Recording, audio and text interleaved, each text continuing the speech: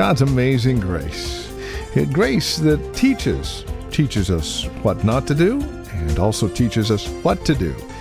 We'll focus on both sides of that coin next on Graceful Truth with Pastor Steve Converse.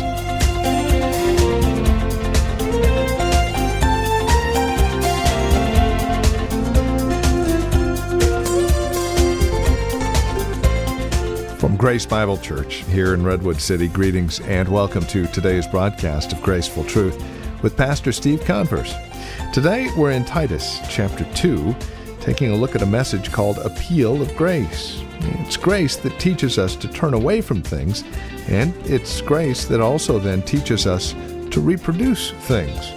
What those are the subject of our time together today. We would invite you to join us. Again, Titus chapter 2, verse 12 specifically. Here now from Grace Bible Church in Redwood City, once again, our teacher and pastor with today's broadcast of Graceful Truth. Here's Pastor Steve Converse. Titus chapter 2. The date is July 24th, 1725. A baby is born to a commander of a merchant ship and his godly wife. 7 years later, the young lad would mourn the death of his mother at age 11. He went to sea with his father and made 6 voyages with him before his father would retire. In 1744, at the age of 18, the young man was pressed into service on a man of war, the HMS Harwick. Finding the conditions on board this ship intolerable, he deserted, but was soon recaptured and publicly flogged and demoted from midshipman to common seaman.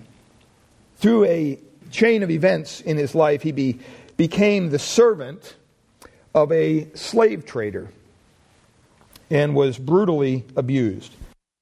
Early in 1748, he was rescued by a sea captain who had known his father. The rough seaman would ultimately become captain of his own ship, one which dealt in the slave trade. Although he had some early religious instruction from his mother, he had long since given up any religious convictions whatsoever.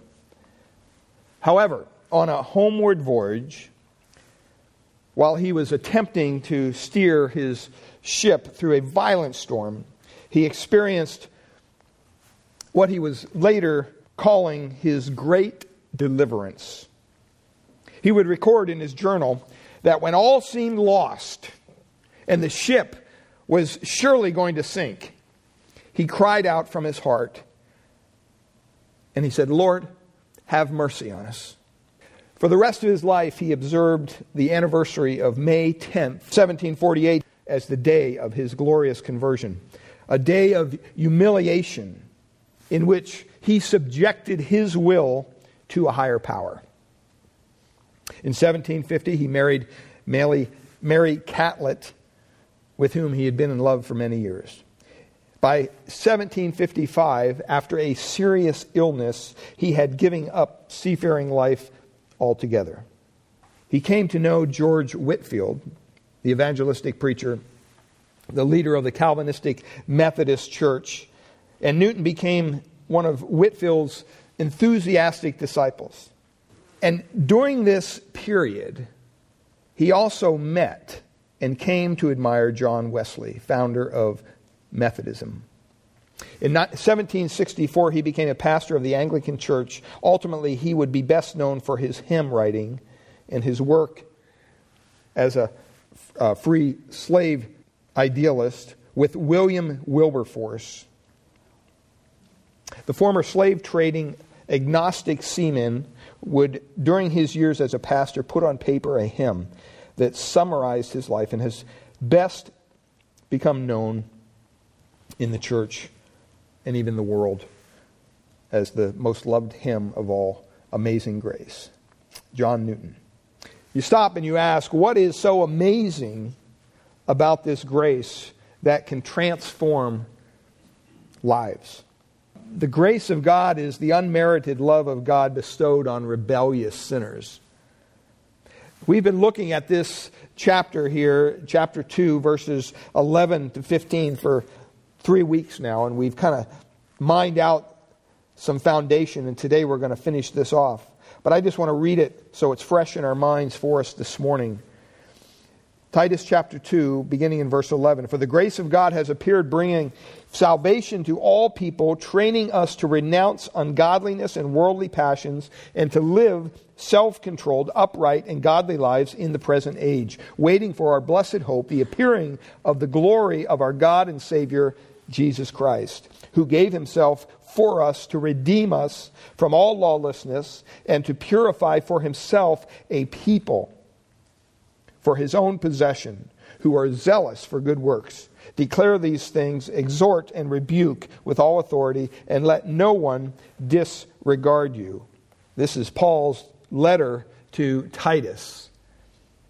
And he wants to encourage Titus. Now, we've been looking at a couple different things, and we've come to understand that God's saving work, because we serve a saving God. Our God is not a God who is just all about judgment and all about anger and all about wrath. And we've looked over the past 2 weeks how God truly is a saving God. And that saving opportunity in his divine providence is made available to all. We spoke about that. His saving work really puts him on display. When he saves somebody, his power, his justice, his mercy, his grace is on display as we live our lives as saved individuals in this lost and dying world. And it's the heart of God to save sinners. God desires to save. He desires to transform sinners so that they may do good works, and those good works may demonstrate to other sinners who are not saved the evidence of his saving power, that they might be drawn to him for the same salvation. That's the message of the Christian church. That's the message of the gospel. Nothing displays God's glory like an anointing, amazing, miraculous work of redemption in someone's life. Especially when that someone is an unworthy sinner who deserves the wrath of God.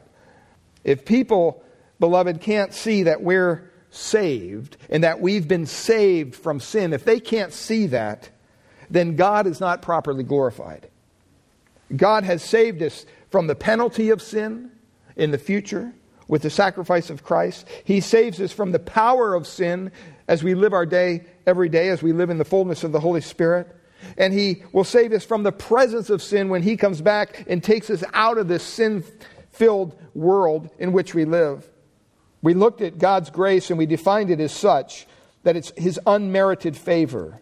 God's grace means that God showered His favor and His blessing on those who did not in any way deserve it. Matter of fact, they deserved just the opposite. They deserved God's wrath and His judgment. But He showed them favor.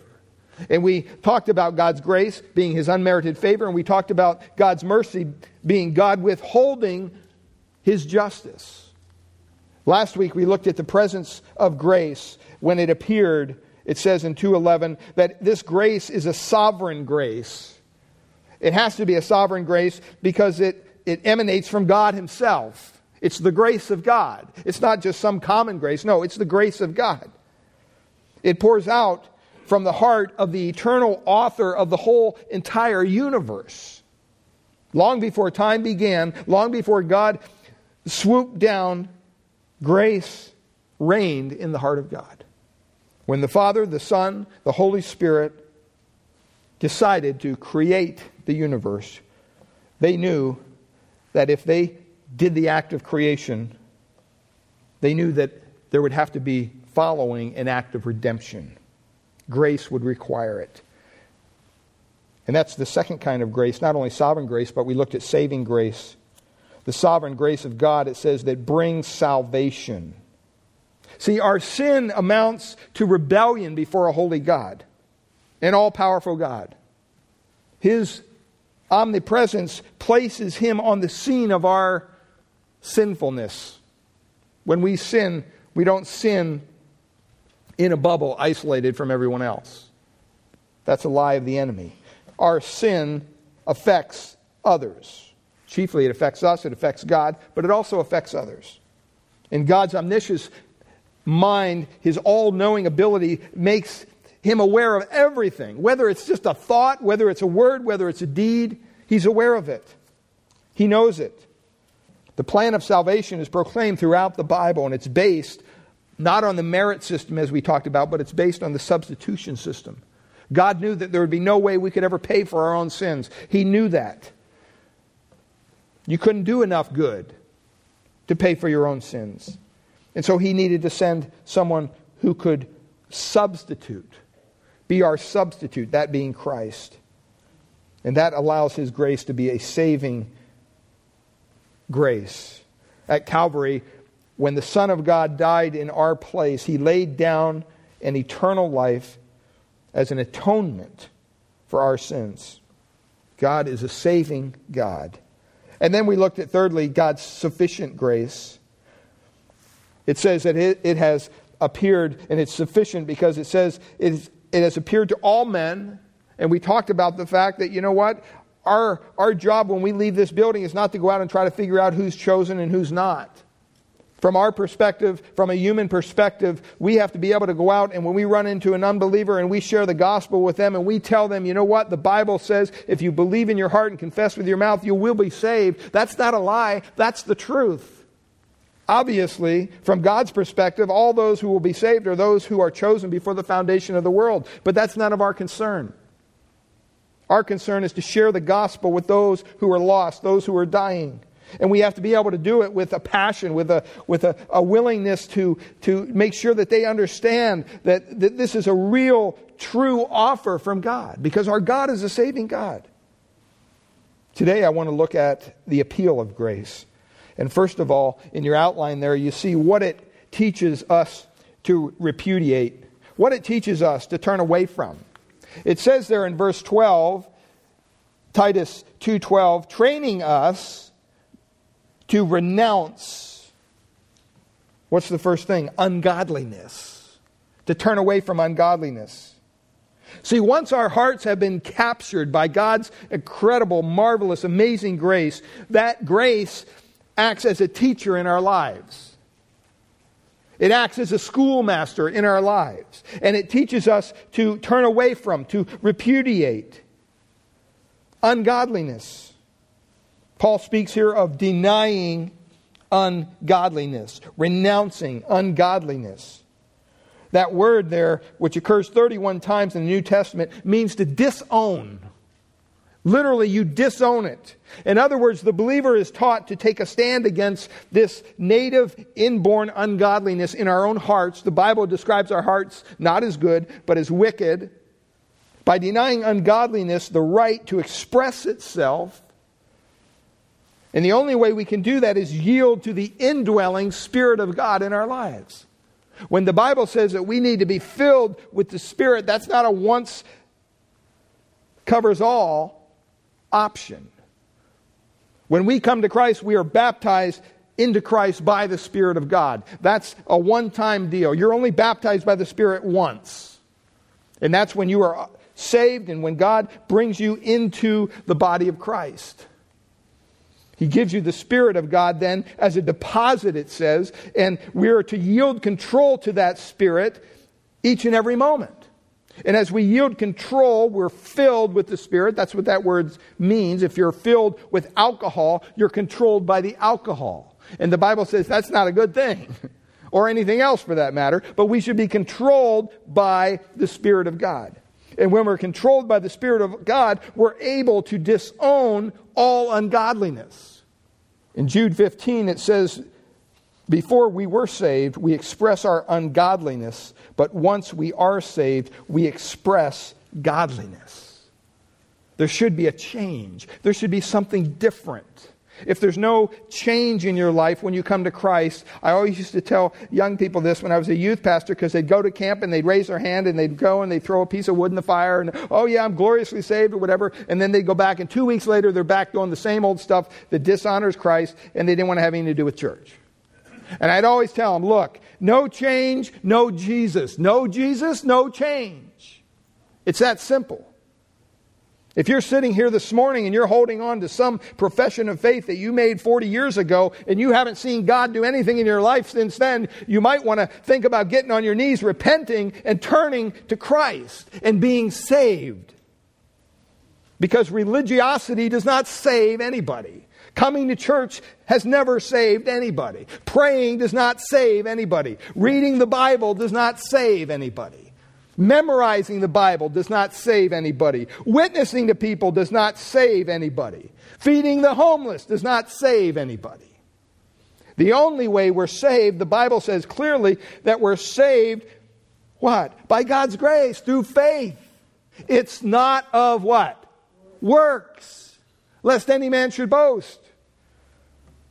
Now, depending on where you're at this morning, if you're sitting here feeling pretty self-righteous, you probably don't want to hear that. But maybe you're sitting here this morning thinking, man, I don't know if there's any hope for me. Yeah, there is. Because you can't do anything to save yourself. It's only by the grace of God that we're saved. We read that story of John Newton. He experienced that kind of conversion.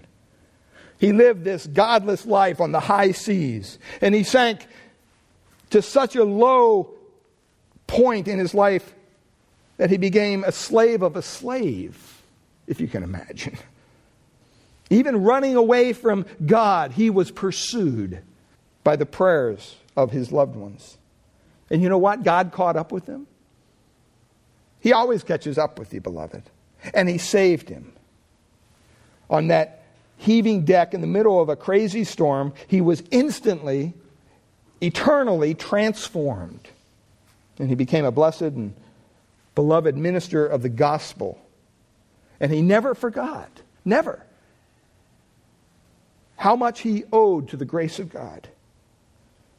And sometimes we forget what that hymn says.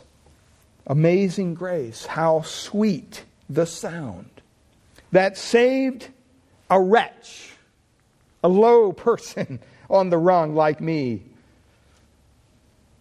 I once was lost, but now am found, was blind, but now I see. Another verse says, 'twas grace that taught. There we have grace as the teacher. Grace that taught my heart to fear, and grace my fears what? Relieved.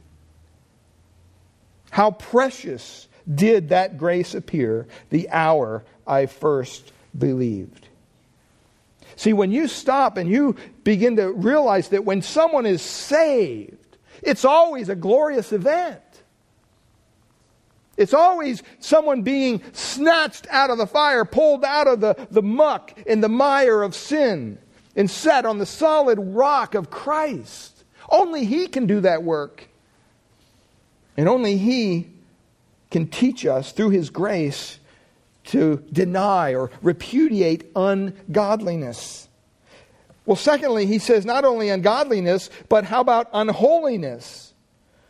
Saving grace also calls us, teaches us to turn away from all that's unholy.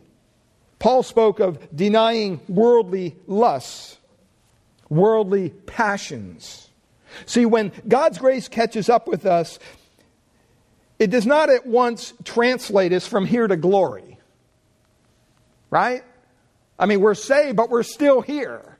We still have this body of flesh. We still live in a sin-stained world. It leaves us in this world of sin so that we might grow in grace and that we might increase in the knowledge of God. Joe read out of Colossians this morning, over in Colossians chapter 1, look at what it says in verse 10. Verse 9, and so, from the day we heard, we have not ceased to pray for you, asking that you may be filled or controlled with the knowledge of His will and all spiritual wisdom and understanding. Look at verse 10. So as to what? Walk in a manner worthy of the Lord, fully pleasing to Him, bearing fruit in every good work, and increasing in the knowledge of God. That's what God calls us to do. He leaves us here in this sin-stained world so that we might grow in grace. I mean, every area of the believer's life is wrapped in the unfailing favor of God. It really is. His grace enables the believer to cope with afflictions that may seem just too overwhelming. Look over at 2 Corinthians chapter 12. 2 Corinthians chapter 12. And look at what Paul writes here. 2 Corinthians 12, beginning in verse 7. So to keep me from becoming conceited, Paul writes, because of the surpassing greatness of the revelations, a thorn was given to me in the flesh. We don't know what this was. But if you've ever been stuck with a thorn, if you've ever had a splinter, you know how it kind of, it's not like you're reeling in pain, but it's just something that's always there. And until you get that thing out of your finger or out of your toe or wherever the splinter is, it's just a constant problem. My granddaughter Sophia, one time they were out playing in the woods, or they were going on a walk or doing something. And I remember she went up to some kind of tree. I don't know what the tree was, but she went to climb it. And she wrapped her arms around it, started climbing it, and literally she had thousands of splinters from the bark of this tree. I mean, they actually had to go to the hospital. Her arms everywhere. It was just crazy. Well, here he's talking about this thorn in the flesh. And it says, it was given to me, a messenger of Satan, to harass me.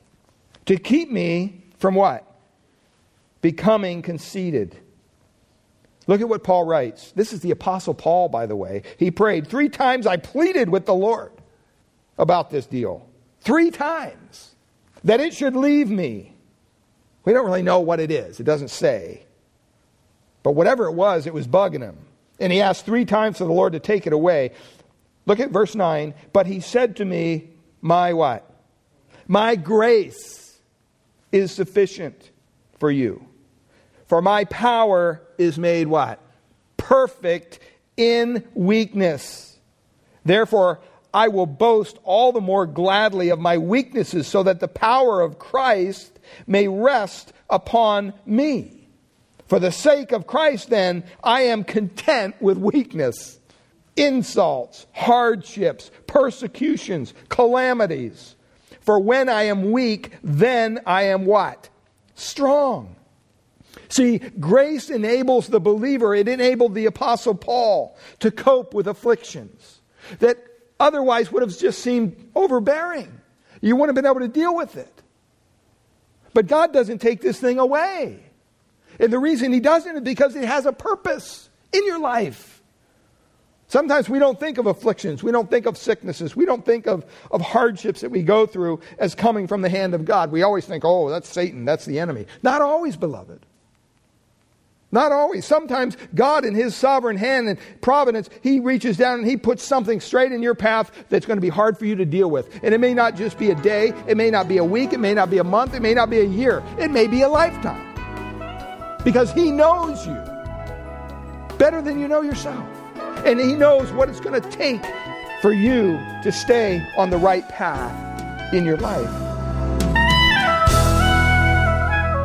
Well, it is our prayer here at Graceful Truth that God would reveal His grace to your hearts through the teaching of His Word each week. And we trust you're currently involved in a Bible teaching church in your area. If not, we'd love to have you come and visit us here at Grace Bible Church in Redwood City. We meet each Sunday morning for our praise and worship service at 10 a.m. We offer nursery care and Sunday school classes for our children up to grade 5. If you'd like to encourage us here at Graceful Truth, please give us a call at Grace Bible Church here in Redwood City. This is our phone number, 650-366-9923. Again, that's 650-366-9923. Or you can visit us on the web at gracefultruth.org. We've got a lot of resource materials available there, more information about who we are, and if you need a map to visit us at Grace Bible Church, that's there as well. Again, gracefultruth.org. And would you please drop us an email? Let us know you paid us a visit when you stop by. Again, gracefultruth.org. And then, as I mentioned at the beginning of our time together today, summertime means Vacation Bible School. And here at Grace Bible Church, our Vacation Bible School is scheduled for June 16th through the 20th, 6 p.m. to 8:45 in the evening, from preschool through grade 5. It's Weird Animals, where Jesus' love is one of a kind. Take a walk on the wild side. We have untamed games, lip-smacking snacks, surprise adventures, amazing experiments, new friends, and incredible music. It's all here at Grace Bible Church, 2225 Euclid Avenue in Redwood City. Again, June 16th through the 20th.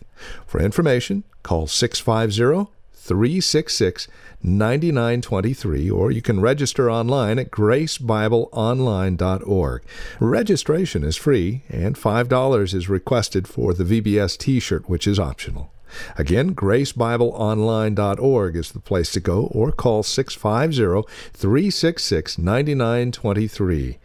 It's Vacation Bible School at Grace Bible Church in Redwood City, June 16th through the 20th. We hope to see you there. And trust we'll see you next week at this same time for another broadcast of Graceful Truth with Pastor Steve Converse.